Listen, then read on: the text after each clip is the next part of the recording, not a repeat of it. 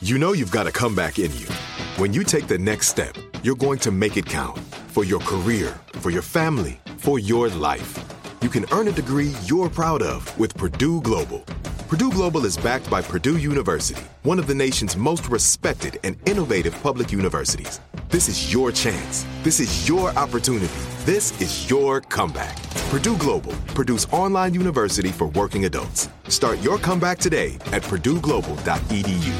When you have health insurance, it's easy to forget about your out-of-pocket costs. That can be a lot of money. But are your bills accurate? It's estimated over 50% of medical bills contain errors. HealthLock can help. HealthLock technology securely connects with your insurance and flags any overbilling, wrong codes, and fraud. You can even have HealthLock work on your behalf to get money back from select past bills. To date, HealthLock has helped its members save over $130 million. To save, visit healthlock.com today. When you buy Kroger brand products, you feel like you're winning. That's because they offer proven quality at lower than low prices. In fact, we guarantee that you and your family will love how Kroger brand products taste, or you get your money back. So next time you're shopping for the family, look for delicious Kroger brand products, because they'll make you all feel like you're winning. Shop now, in-store, or online. Kroger, fresh for everyone. Actor Joseph Gordon-Levitt grew up in a politically active family. His mother ran for Congress on an anti-Vietnam War ticket. On this episode of the Carlos Watson Show podcast, he talks about exploring the politics of his parents' generation in his new movie, The Trial of the Chicago 7. Joseph? Hey. How are you? I'm well, thanks. How are you? Good. What do people call you? What do you like to be called? Oh, I'm not too picky. So people call me Joe or Joseph, Joey, Giuseppe, Jose, all of the above. I'm easy. Right, and what do mom and dad call you? Kind of, well, they don't usually call me Jose. That was my roommate, but they fluctuate. They'll sometimes, I guess most often they say Joe, but they'll still, call me Joseph now and then. Joey is more like the people that have known me since I was a teenager. Right. Did you ever go through one of those phases where you definitively told people don't call me Joey anymore, like I'm Joseph or I'm Joe or whatever? I mean, I remember when I started using Joe, it had to do with my first girlfriend calling me Joe, but I was never resentful towards anyone still calling me Joey. I think I feel warm feelings towards that name. And how did you end up with the three names? Because I was talking to Andrew Ross Sorkin, who's another, I don't know if you know him, but the CNBC anchor and the New York Times writer who did Billions and did a bunch of those kind of things. And he's kind of a three-name person, or Hillary Rodham Clinton or others. How did you decide to do the three names? It was not my decision. That was what my parents named me, with the hyphen, them being, my parents are pretty progressive, and my mom was active in the women's movement in the 60s and 70s, and I think just the question being, why should a woman give up her name and the man not give up his, and why should a child only be named after the man and not the woman? So my brother and I were both named with the last name hyphenated. My mom's name is Jane Gordon and my dad's name is Dennis Levitt, so we got the hyphenated last name, Gordon-Levitt. And I saw that your mom ran for Congress at one point. Is that right? Yeah. Speaking of being progressive, yeah, it was a small party that still exists. Actually, it was new back then, called the Peace and Freedom Party, and their main platform was trying to end the Vietnam War, which is obviously pertinent to this movie that's coming out, Trial of Chicago 7. But yeah, so they were quite progressive. She ran for Congress with the Peace and Freedom Party. My dad was an investigative journalist. They actually met working at a pretty progressive public radio station in Los Angeles called KPFK, which is still going strong. And yeah, it's in my blood, I guess. The left is in my blood. I love that. Did you ever seriously think about politics yourself as kind of running for office or doing something like that? So I haven't really ever thought about it seriously, because I really like privacy, and it seems that part of politics is, opening up your house and your family and your kids and everything to the public conversation, which makes me uncomfortable personally, amongst other reasons. But so no, I've always been really interested in what's going on in the country and in the world and in what the government is doing. Like I said, my parents sort of brought us up that way, but I've never really thought that actually running for office was something I would do. And how did the acting start? Like, I hear your grandfather was in it, and but was this you who was the one who had the love for it, or was it just being in Los Angeles as a kid and it was kind of in the water and maybe friends, or how did you jump into it? It was kind of all of the above. I think being in Los Angeles was a big part of why it ended up being a professional thing. When I was a kid, I just loved it. I would play pretend, and, I was doing community theater and little plays and in a choir and taking piano lessons. And that was just, I loved doing those things when I was a kid. And my parents were always really supportive and really into finding the things that I like to do and encouraging me to do them more. And then, yeah, just, I think by virtue of growing up in LA, when I was in community theater, one of the kids that was also in the community theater was going on auditions for commercials and stuff. And their manager asked my mom if I would want to do it. And I remember the conversation, actually, it was in the kitchen. And I remember her kind of kneeling down and, coming down onto my level and talking to me about it and saying, like, how you see some kids sometimes on TV and stuff, would you want to try out to do that sometimes? And I was really like, yeah, I would love to do that. And it was always something really fun for me. And the other important thing to say is my parents never pressured me to do it. As encouraging as they were, they were always saying, like, if you ever want to stop doing this, you can just stop. You don't have to do this. We'll support you to do it as long as you're having fun doing it.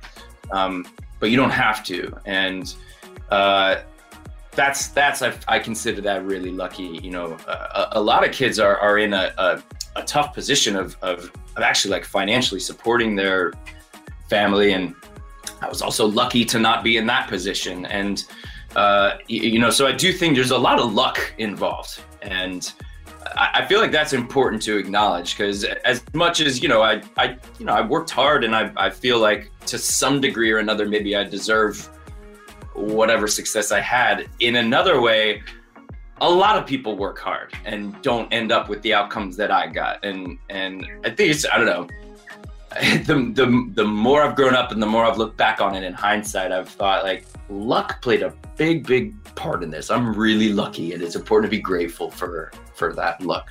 It's interesting. I hear very few people mention that, but I remember hearing Bill Gates talk about that. And I was surprised to hear him talk about the role of luck. And he was the first person who was really successful that I ever heard really kind of lean into it and kind of have that conversation around luck, which I actually think is a powerful conversation to think about. For you, as you get a chance to, like, rewind the story, I'm thinking of 500 Days of Summer, as you get a chance to, like, rewind and look back at the story. By the way, I tip my cap to you. That's one of your many that I've loved you in. Thank you. And yeah. I've always been a big fan. That was one of the many. But when you look back at the story, where were some of those luck moments that, if you were doing kind of a case study on your career, you'd be like, that was a good moment and that was a good moment? Like, where are some of those? Yeah, well, there's Third Rock from the Sun is one of the first things that comes to mind, which is a hugely formative experience for me. I started that show when I was 13. We finished when I was 19. And I happened to get picked to be on this show with incredibly kind, healthy, smart, generous people. And there are a lot of TV shows out there today and throughout the history of television that probably wouldn't have been such healthy environments to grow up on and have your adolescence on. But, John Lithgow, who was the star of that show, as well as a lot of the writers, producers, directors, and the other cast members, Jane and Kristen and French and everybody, they really looked out for me and they were really intent upon, you know, the kid of the set not getting maladjusted, and you know, they really a mentorly, familial role in my life, and I'm hugely grateful. You know, when I think of all that I learned from John, I just caught up with him, actually. It was really, really wonderful. We made a video, and he's doing a project. He actually just put out a book, and we're doing a project promoting his book called Trumpty Dumpty Wanted a Crown. But John just taught me so much about what it is to be an actor and an artist and a professional and a responsible human being and a kind human being and a leader. And that was lucky that I ended up getting that part instead of a part on some other show with a less kind or you know, well-adjusted leader as John Lithgow. That is so interesting. You're reminding me of a conversation I had with Gabrielle Union, the actress, who said the biggest thing she learned being with her husband, Dwayne Wade, is that you could be as good as player as you want, but if you end up on the wrong team in the wrong system, you know, your talent could be totally dissipated, or at least meaningfully dissipated. And so for her, it was a real eye-opener to realize that while Dwayne had been as successful as he had, that some of it is what you would call luck, meaning good thing he ended up with a coach like Pat Riley in Miami at the time he did. Different outcomes than if, like some of his peers, he'd been drafted into a more dysfunctional team or with a different leader. So it's interesting to hear you identify that and talk about that too. I think it's important because in our culture today, I feel like there's a lot of self-congratulation, and that's cool. Like it's good to celebrate one's victories, but we're all on this planet together. Nobody's accomplishing anything all by themselves. That's not realistic. And I think understanding that cascades to all sorts of things about how you see yourself, how you see society, and how you see your relationship to society, what you owe society, what society owes you. There's a lot of entitlement nowadays. I feel like people feeling like, hey, well, I don't need to pay taxes or something because, you know, I earned all my money. Yeah, okay, but you earned all your money based on an infrastructure of this country that was built by everyone in this country for generations and generations and generations. No one does it all by themselves. If you, if you're driving to work, you're driving to work on roads that were built by somebody. If you have a car, that's because somebody else made your car. If you if you went to school, that's because there are schools. You didn't make that school, you know? So like everyone's success is reliant on many, many, many, many people, and no one accomplishes anything alone. Do you feel like you have changed a lot over the last year? I know a lot of people who, between COVID and being at home and, all the other things, the Black Lives Matter conversations, lots of other things going on, really feel like there's been some fundamental change, and not always political change, sometimes just personal change. Do you feel like you have changed a lot over the last year, or while it has been a unusual time, you still in many ways are the person I would have met a year ago, 5 years ago? I always think about that. And I always feel like there's both, because in a way I feel like I'm still the same person I was when I was 12, And then in a lot of ways, I'm completely different than I was when I was 12.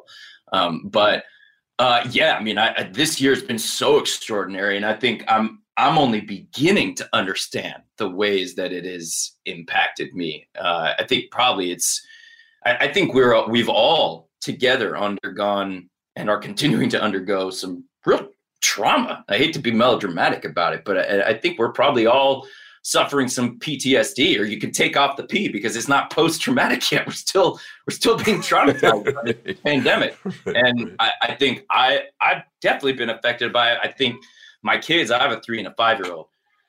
I think they're definitely impacted by it. And, that makes me sad, to be honest. And we do our very, very best to try to keep it positive and find the silver linings. But it's not great to have your kids not be able to go out and spend time with other people. And etc. I'm not saying anything that's not obvious, but yeah, so I think we all are. And my main focus throughout this whole lockdown has been gratitude. And that's not entirely new. I've tried to focus myself on being thankful for, all the luck that I have and all the good things in my life.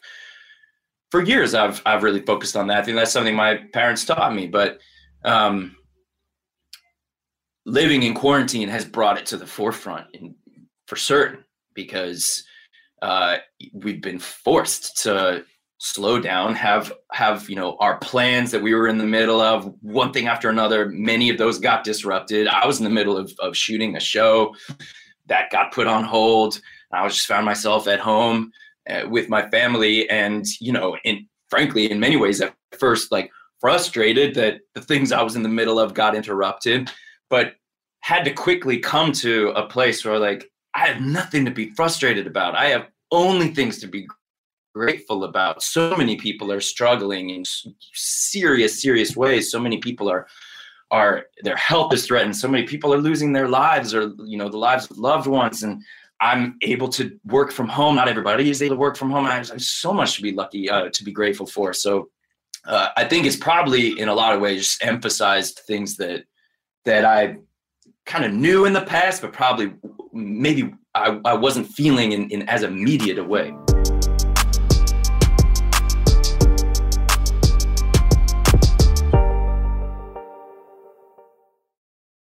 Like many of us, you might think identity theft will never happen to you. But consider this. There's a new identity theft victim every 3 seconds in the U.S. That's over 15 million people by the end of this year, equal to the populations of New York, Los Angeles, and Chicago combined. Even worse, identity theft victims often don't even know they're victims. That's why LifeLock Identity Theft Protection alerts you to identity threats, even the ones that don't show up on a credit report, like data breaches, fraudulent bank transactions, loan and credit card applications, and crimes committed in your name. If your identity is stolen, your own dedicated LifeLock US-based restoration specialist will work to fix it. LifeLock protects you in ways that you simply can't on your own. Join now and save up to 25% your first year at LifeLock.com/iHeart. That's LifeLock.com/iHeart to save up to 25%. Identity theft protection starts here. This is it. Your moment. This is your time to make your comeback with Purdue Global. When you come back with a Purdue Global degree, you create opportunity for yourself, your family, and your future. It's a degree you can be proud of, a degree that employers will trust and respect. Purdue Global offers working adults like you over 175 flexible degree programs to meet your specific career goals. These include associate, bachelor's, master's, and doctoral degrees and certificates. Purdue Global degree programs range from nursing to business to communication and more. Whatever your interest, we have the degree that will move you forward. You have the knowledge, you have the experience. Now it's time to get credit for the work you've done and earn the recognition you deserve with Purdue Global, Purdue's online university for working adults. You know you're worth it. We do too. So don't wait another second to get the degree that will take your career to the next level. Start your comeback today at purdueglobal.edu. Open a limited-time 11-month certificate at Kemba Financial Credit Union. At 5.25% APY, it's more than triple the national average, plus it's a safe and secure way to grow your money. Visit your local branch or kemba.org/cb for details. Offer expires May 31st, 2024. APY equals annual percentage yield. Restrictions apply. $500 minimum and $250,000 maximum deposit. Advantage status required. Comparison based on bank rate average. Federally insured by NCUA.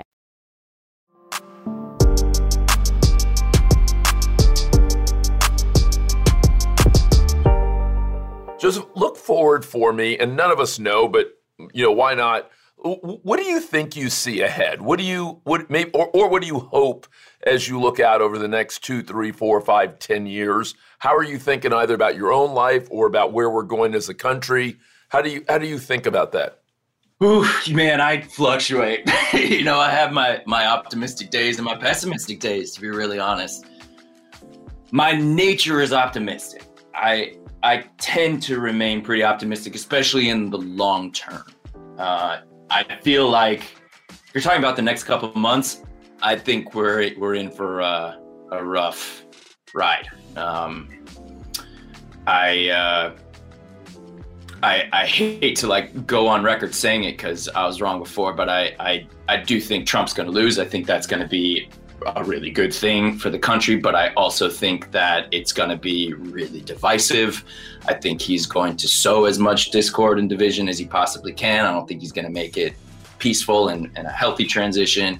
And I think, leaving even him aside, or even leaving politics aside, there's this cultural divide in our country that makes me really sad that we've divided ourselves into these us and them camps. And I don't think I don't want to be both sidesy about it, but I do see folks on the left, which I consider, my tribe or whatever.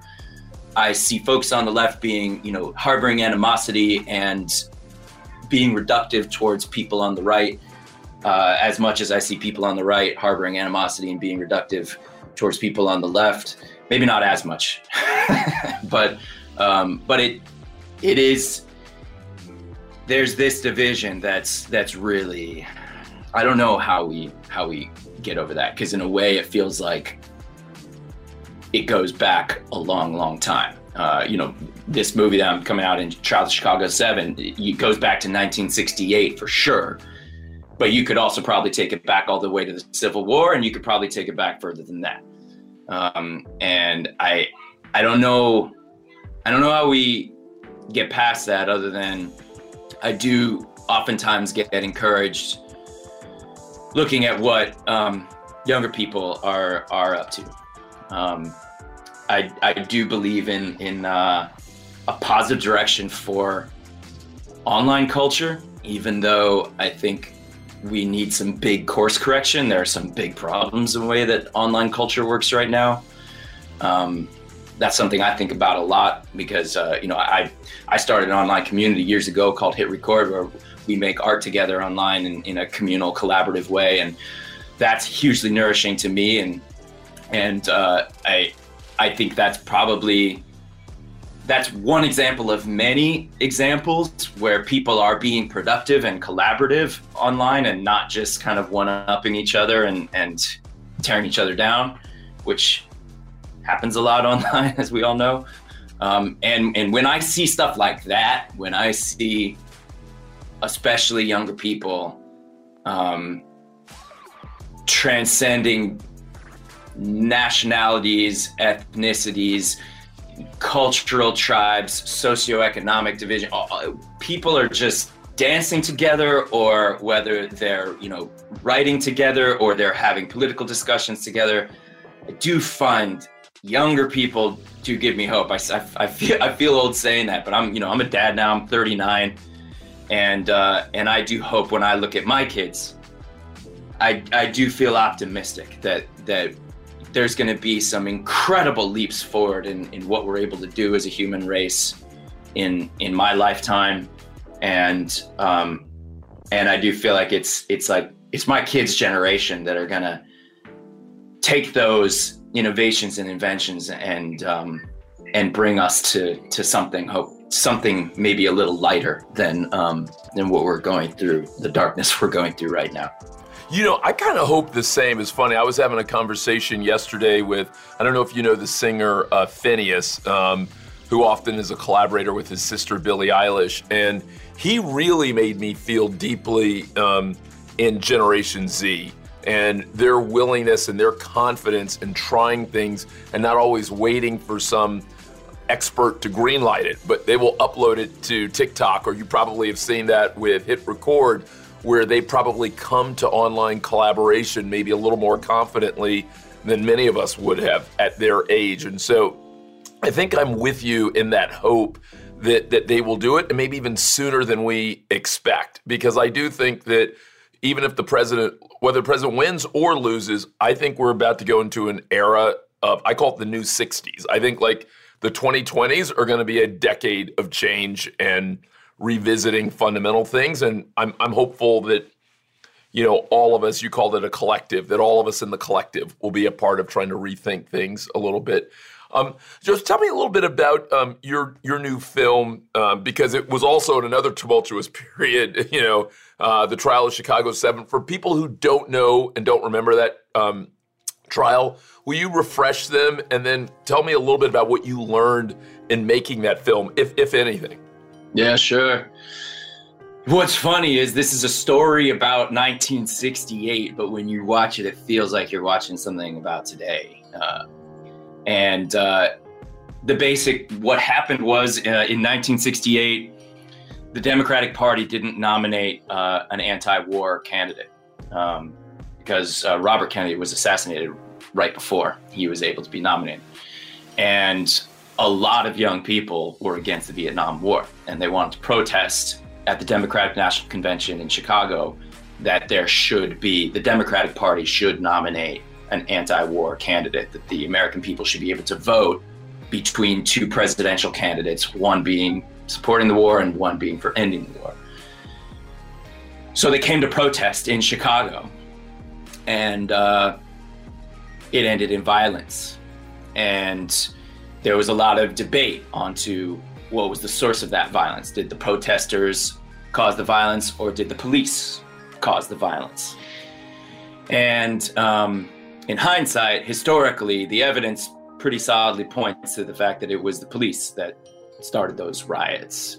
But at the time, the American government wanted to put 8 prominent activists on trial for conspiracy to start a riot.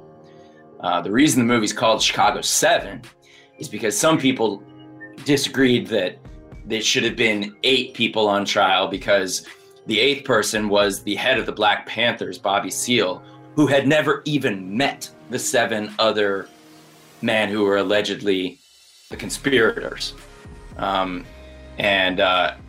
They thought that the American government was putting Bobby Seale, sort of lumping him in with these other activists in order to paint a more dangerous looking picture and leverage the racism that is all too present today and certainly was then as well. So this movie is a courtroom drama by sort of our time's master of courtroom dramas, Aaron Sorkin. If you've ever heard that line, I want the truth, you can't handle the truth.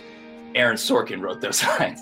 And so this is a courtroom drama about the trial of these alleged conspirators to start a riot in 1968, and what happened there at those protests. And was it a conspiracy? Was it the police? And what is the American government doing, trying to undermine these activists' right to protest? And the trial was a disgrace. If you look back in history, the way the American government conducted themselves, it was disgraceful. It really went against what our country really stands for, what the United States of America is really all about. Freedom of speech, the right to, like I said, to address your government and petition for grievances, the right to a fair trial. It clearly wasn't a fair trial. It got to the point where the American government was identifying jurors who were siding with the conspirators and intimidating those jurors and planting false notes from the Black Panthers that weren't really from the Black Panthers, urging them to resign from their seat on the jury. It got to the point where they gagged and bound Bobby Seale, the head of the Black Panthers, had a gag in his mouth and was tied to his chair in an American courtroom.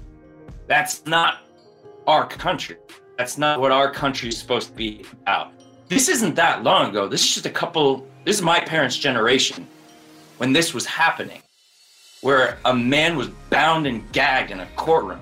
And to put that image on screen and to say, this happened, this happens. Our government, as much as I consider myself a really deeply loving patriot who believes in the foundation of what our country is.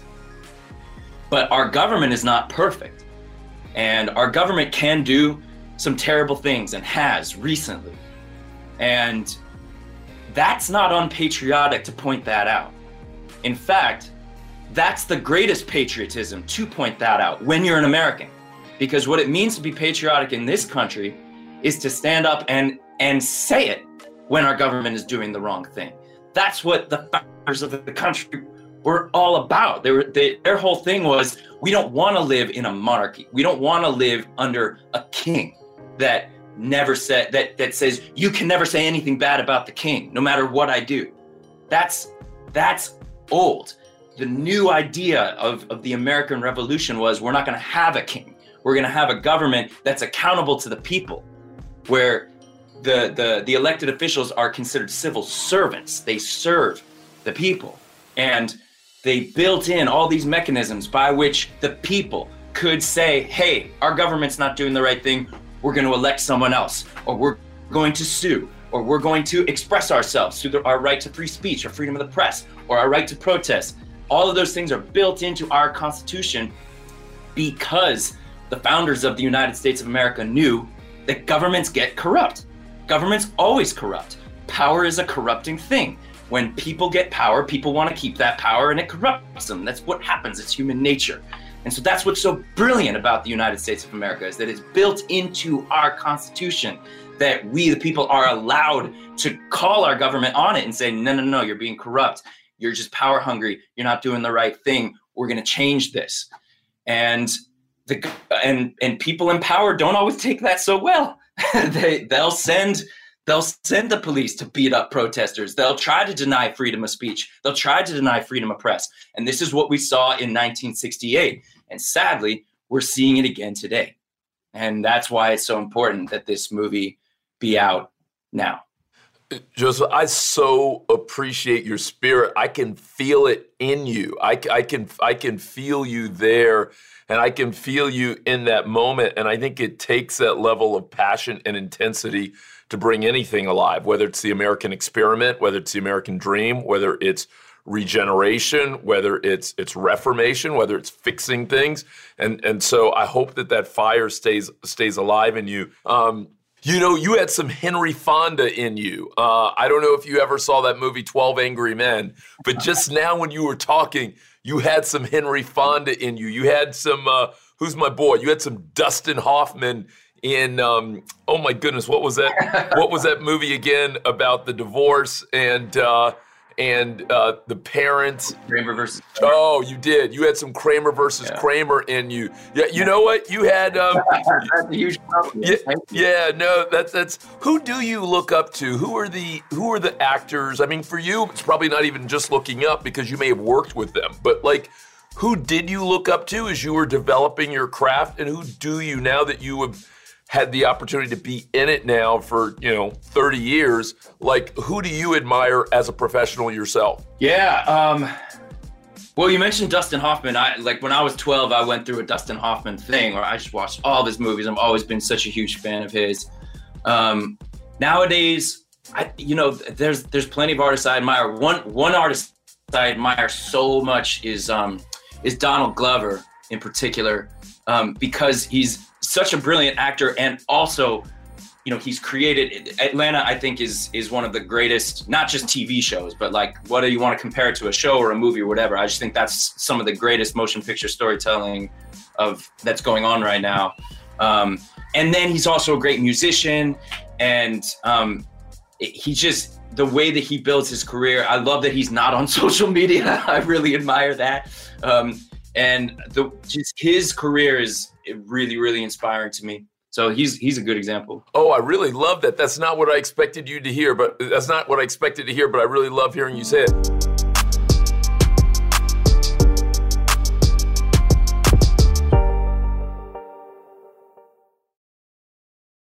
This is it. Your moment. This is your time to make your comeback with Purdue Global. When you come back with a Purdue Global degree, you create opportunity for yourself, your family, and your future. It's a degree you can be proud of, a degree that employers will trust and respect. Purdue Global offers working adults like you over 175 flexible degree programs to meet your specific career goals. These include associate, bachelor's, master's, and doctoral degrees and certificates. Purdue Global degree programs range from nursing to business to communication and more. Whatever your interest, we have the degree that will move you forward. You have the knowledge, you have the experience. Now it's time to get credit for the work you've done and earn the recognition you deserve with Purdue Global, Purdue's online university for working adults. You know you're worth it. We do too. So don't wait another second to get the degree that will take your career to the next level. Start your comeback today at purdueglobal.edu. Open a limited-time 11-month certificate at Kemba Financial Credit Union. At 5.25% APY, it's more than triple the national average, plus it's a safe and secure way to grow your money. Visit your local branch or kemba.org/cb for details. Offer expires May 31st, 2024. APY equals annual percentage yield. Restrictions apply. $500 minimum and $250,000 maximum deposit. Advantage status required. Comparison based on bank rate average. Federally insured by NCUA. Hey, everybody. Welcome to Across Generations, where the voices of Black women unite in powerful conversations. I'm your host, Tiffany Cross. I want you all to join me and be a part of sisterhood, friendship, wisdom, and laughter. In every episode, we gather a seasoned elder. But even with a child, there's no such thing as the wrong thing if you love them. Myself as the middle generation. I don't feel like I have to get married at this big age in life, but it is a desire I have and something that I've navigated in dating. And a vibrant young soul for engaging intergenerational conversations. I'm very jealous of your generation that didn't have to deal with Instagram and Tinder. This is Across Generations, where Black women's voices unite, and together, you know how we do, we create magic. Listen to Across Generations podcast on the iHeartRadio app, Apple Podcasts, or wherever you get your podcasts.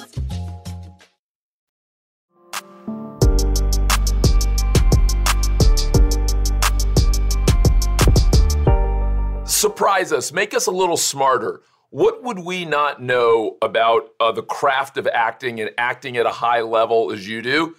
Or let me say it a little bit differently. If you were going back and you were going to tell young Joseph Gordon-Levitt, hey, here's what's going to surprise you while you're in the game, what are 2 or 3 things that are going to surprise him that really would make you kind of step back and kind of go, oh, you know, even though I've thought about this, even though I've wanted this, like I would not have known X or I would not have expected X. What would surprise people about what it means to be a high-level professional actor? That's a cool question. All right, I'm gonna give a probably a not sexy answer. But if I were gonna talk to my younger self, one of the things I would say is, you know, what's gonna help you most is nothing you learned from all the great actors that you've had the opportunity to work with, but actually something you learned from your dad, which is just a really strong work ethic that you don't give up and you keep doing it. And even when it sucks, and even when it's boring, and even when it's mundane, or even when it's disappointing, you keep doing it, and you keep a positive attitude, and you are good to people, and you don't get frustrated with people, and you show up on time, and you're reliable, and you do the things you say you're going to do. You're a grown up about this. It's not fun to hear that, like, you know, being an artist doesn't sound like the job of a grown up. It sounds like you get to be a kid and play pretend all the time for a living. And there is some of that. That's true. But the people I think who are really, really good at what they do and stay good at what they do are grown-ups about it, and are all those things that apply to whatever professional avenue you're trying to go down. Artists are no exception. Be a professional, be a solid grown-up about what you're doing. Again, I warned you, it's not sexy, you know. But you know what? All you have to do is just follow your dreams and like follow your heart. But like that's not all. That's important. You do, but the other stuff is also important. Well, I love that you're saying that, because I think similarly about being an entrepreneur. I think people hear startup and they think we're just going to do wild, crazy stuff and anything will work. And as you know, I wish that's the way it worked. I wish you could stay up to whatever hour and start whenever you want and whatever idea. And that's, as you know, it's not even nearly that simple, and it's not even nearly that sexy 90% of the time. And people have to really ask themselves, It's funny. Someone was asking me the other day, what advice would you give to potential entrepreneurs? I would say really ask yourself if you want to do it. Because you know about all the good stuff, but if you know about the whole thing, do you really want all of that, right? Because you're probably going to have to go through a lot of stuff before you get to the stuff that people usually tell you about. And I would assume some of that may be true as an actor and as an artist as well. Yeah, for sure. Hey, one of the things that we talk a lot about on the show as well is love. What have you learned about love? Oh man, what have I learned about love? That's a really good question. I'm not used to talking about that in a public forum. I mean, of course, when I first think of love, I think of the people I say I love you to all day, every day, or my family. Just for my own personal preference, I like to keep that pretty private. But I do think that there's a love that I think I've found. I don't hold on to it all the time, every day, but I try to beyond my family and for just people, for the whole enchilada, all of us. And I think I probably didn't have that when my parents taught me that to a degree, for sure. But I don't know if I really felt it until I moved out of my parents' house and was kind of living in the world. Especially I moved to New York City, where you're on top of people a lot and you're just interacting with so many people. You just walk down the street and you're just around hundreds and hundreds of people all the time. And I feel like that love is so important to my happiness and my drive to do things. Is if I didn't feel a certain amount of love for the human race as a whole, if I only had love for the few people close to me, I might be throwing the middle finger up to the rest of the world and be doing a lot of things pretty differently. But I feel like I do have that love. And like I said, it's not always easy to keep my eye on, but I come back to it. I love hearing that. If that doesn't sound too cheesy to say that. Very different topic for you, maybe. But I always thought you looked different, meaning you weren't a carbon copy of a lot of other folks. And so you had kind of a very distinctive look that I wondered whether that actually helped you in your career. Did you get typecast? Do you agree that your look maybe wasn't as cookie cutter as some of the other looks? And B, if so, how did that impact your career? Yeah, I don't know. Maybe. I feel like in a way, yeah, perhaps that helped. But I would probably argue, to be honest, and this goes back to a luck thing, while I might not look exactly like what you're talking about, the kind of cookie cutter actor, I look close enough to where I think probably it's helped me more than, let me put this another way. I wish that there were more movies with people that looked a lot more different than me. And I feel like I look close enough to the standard conventional what a movie actor is supposed to look like that probably helped me in my career. And I wish that it didn't, in a way. I think we are moving into a world where, and I'm not only talking about ethnic diversity, although I think that's incredibly important, but even amongst different ethnicities, there are certain ideals of conventional beauty that, regardless of ethnicity, people whose faces conform to those ideas of beauty tend to be on screen more. And maybe there's just something like audiences are always going to be drawn to those conventions. But I think, again, not to the younger generation, I think we're spreading out a lot. And if you look at, what media people are consuming, there's less and less, things are getting less and less narrow of you have to be conventionally handsome or conventionally beautiful in order to have an audience. It still certainly exists, and there's unfortunately lots of emphasis put on conventional beauty on the internet. But there's also opportunities for people who might look different, who might be beautiful in a different way, or whose appeal has nothing to do with their look. There's more and more room for that. So I find that encouraging.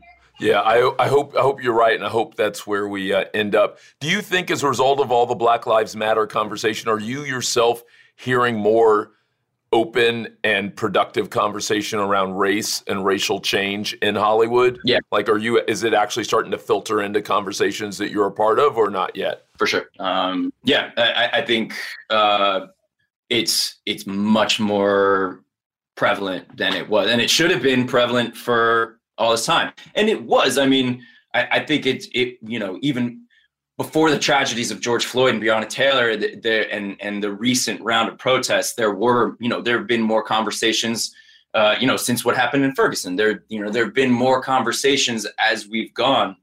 But I do think that, yes, I think this year, this sort of reckoning that's happening in our country is definitely being heard by Hollywood. Now, I also think that there's a certain amount of people acting out of, like, for I guess, appearances, like how it looks or optics or whatever you want to call it. Like, well, I have to make sure that I don't look racist or something, and I don't know, maybe that's not a bad thing.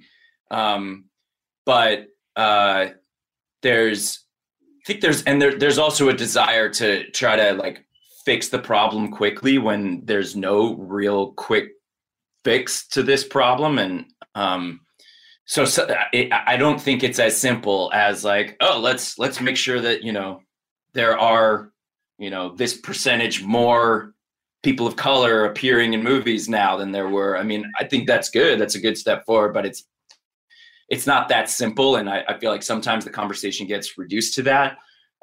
It's such a complicated briar patch of issues that I think is so complicated. I don't feel like qualified to unravel it or feel like I could identify what the solution is or how to fix the problem, if there is even one problem, or is it a series of many problems? But I do think that even though there are some instances of people acting out of wanting to appear progressive or something, I think in general that the Hollywood industry has genuinely taken to heart what's happening. And in general, again, this is a generalization, but in general, people genuinely want to try to help and be an agent of moving the country and the world in the right direction. Joseph, I know we've got to go in a second, so if you don't mind, I'd love to do a 60-second rapid fire round. Do you mind if I hit you with 2 or 3 quick ones? Let's do it. What's your favorite movie that you've been in of all time? Looper. I don't know. Looper was amazing. Your favorite book? 10 Arguments for Deleting Your Social and Media Accounts Right Now by Jaron Lanier. Ooh. Country you've loved to visit that you haven't visited yet? Senegal. And if you went back to Columbia and picked back up your studies, what course would you want to take? Chemistry. Surprise me. Hey, Joseph Gordon-Levitt, I entered a fan, I exit a bigger fan. Gracias. Thank you. Thank you, man. Really, really good to talk to you, Carlos. Thanks. Be safe. Be well. Thanks again. All right. You too, man. Cheers. I hope you enjoyed this episode of the Carlos Watson Show podcast. Please leave us a rating wherever you listen to podcasts.